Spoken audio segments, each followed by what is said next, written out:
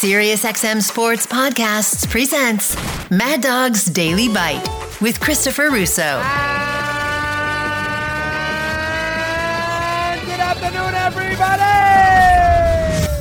This pitch clock, by the way, is going to happen for next year. And I think it's probably a good idea. They've shaved a ton of time off the minor league games. The games in baseball still go way too long. 14 seconds when there's nobody on base, 19 seconds when there are people on base. The umpire is going to essentially, be the arbiter of this. Now, listen, there's been many a time in the history of the sport where the umpire has, not gone out there and enforced these delay of game tactics. There was a time 5 or 6 years ago you were not allowed to leave the batter's box, and the umpire forgot about that in a hurry. But supposedly the umpires are really on board on this, and the 14-second pitch clock. If you're going to be allowed, if you're a hitter, one timeout per at bat. So in other words, if you call a timeout in an at bat, you're allowed one. After that, you can't step out of the batter's box.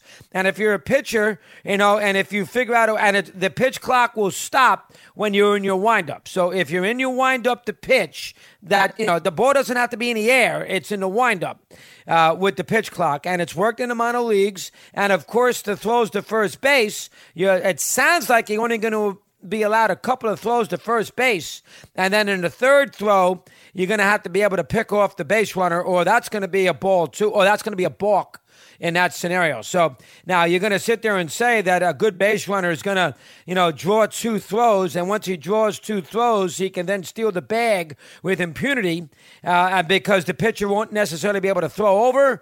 Remains to be seen on that. But, in other words, if you're allowed two throws, the clock restarts with the 19 seconds with the guy on base.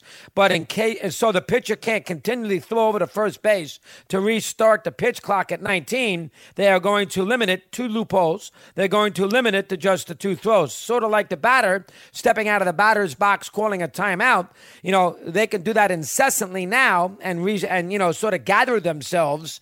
Next year, they are not going to be able to do that. And remember, these rules are going to be implemented because in the last labor agreement that we just concluded here in March, the players, there is a competition committee, but on that committee there are only 4 players. There are 6 executives and 1 umpire, and of course the majority vote wins. So from that standpoint, the players are not going to be able to sort of, I think the owners want to sit there and have agreement with the players, and that is why Manfred with Roller Bañez is traveling around to all these teams to explain these rule changes for the following year and sort of have Bañez explain to the players in these meetings about pitch clocks and all that. But the pitch clock is coming, and it's going to be 14 seconds and 19 seconds, and theoretically that would speed up the game. It has in the minor leagues by a whole bunch, almost a half hour off some of these games. I mean, they're not looking to get the game from 3:05 to 2:58.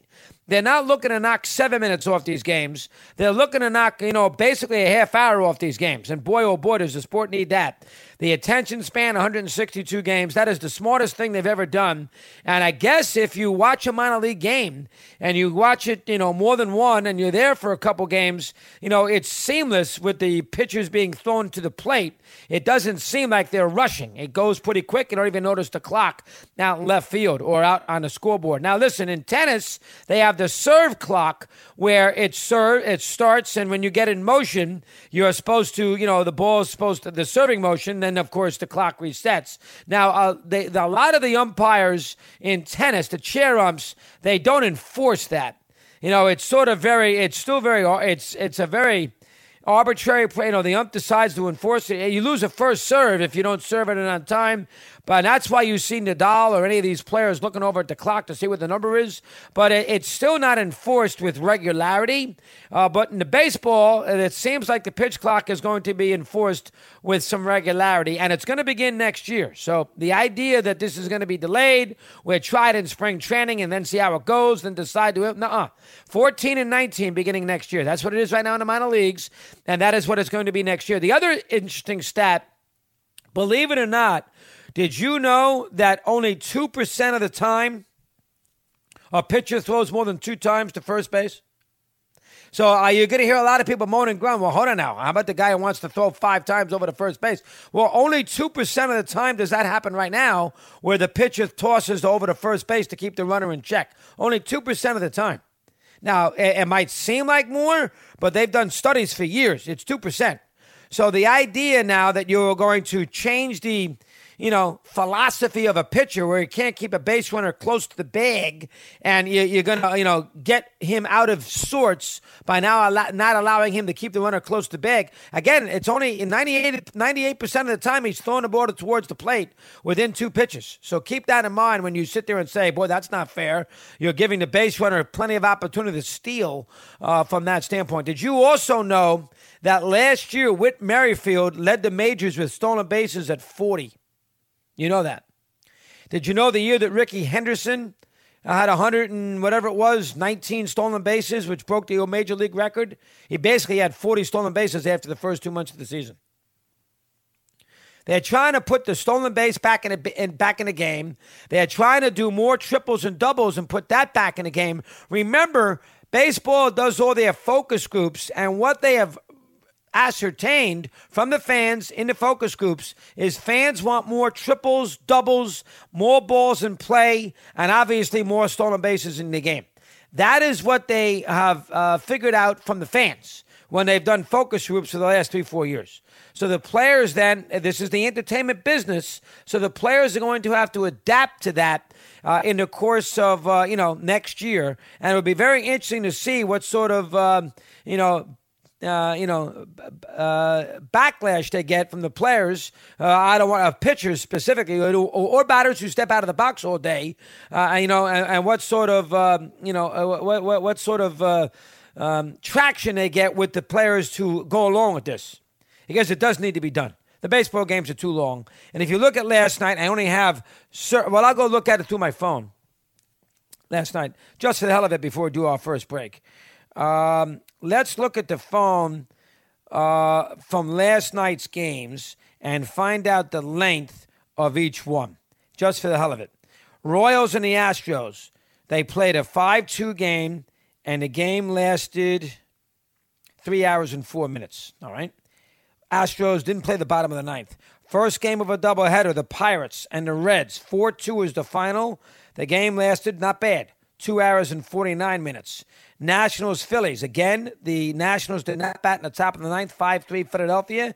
The game lasted 2:56. That's just way too long. I mean, a game should not last 2:56. I'll pick the Yankees and the Red Sox. Those games usually take forever. So let me look at the Yankees and Red Sox from last night and see how long that game just lasted for the hell of it. The Yankee-Red Sox game, which was 6-5, they played 9 innings. The Red Sox did bat. Was, no, you know what? It wasn't awful. 2 hours and 56 minutes. The White Sox and Tigers last night played a 2-1 game. Not extra innings. 2-1 White Sox and Tigers. That game lasted 3 hours. All right? That is what they're, let's give you another one. Rockies, Diamondbacks. 2 teams going absolutely nowhere, 4-3. Game was played in Arizona, 2:57. They're going to try to wipe off a half hour of these games. Be very interesting. The Rangers and the Angels. The Angels and the Orioles, I should say. 4-1 was the final. The game was in Baltimore. Exactly 3 hours. Too long. They're going to try to fix that. Want more Chris Russo? Listen to Mad Dog Unleashed weekdays from 3 to 6 p.m. Eastern on Mad Dog Sports Radio, Sirius XM Channel 82.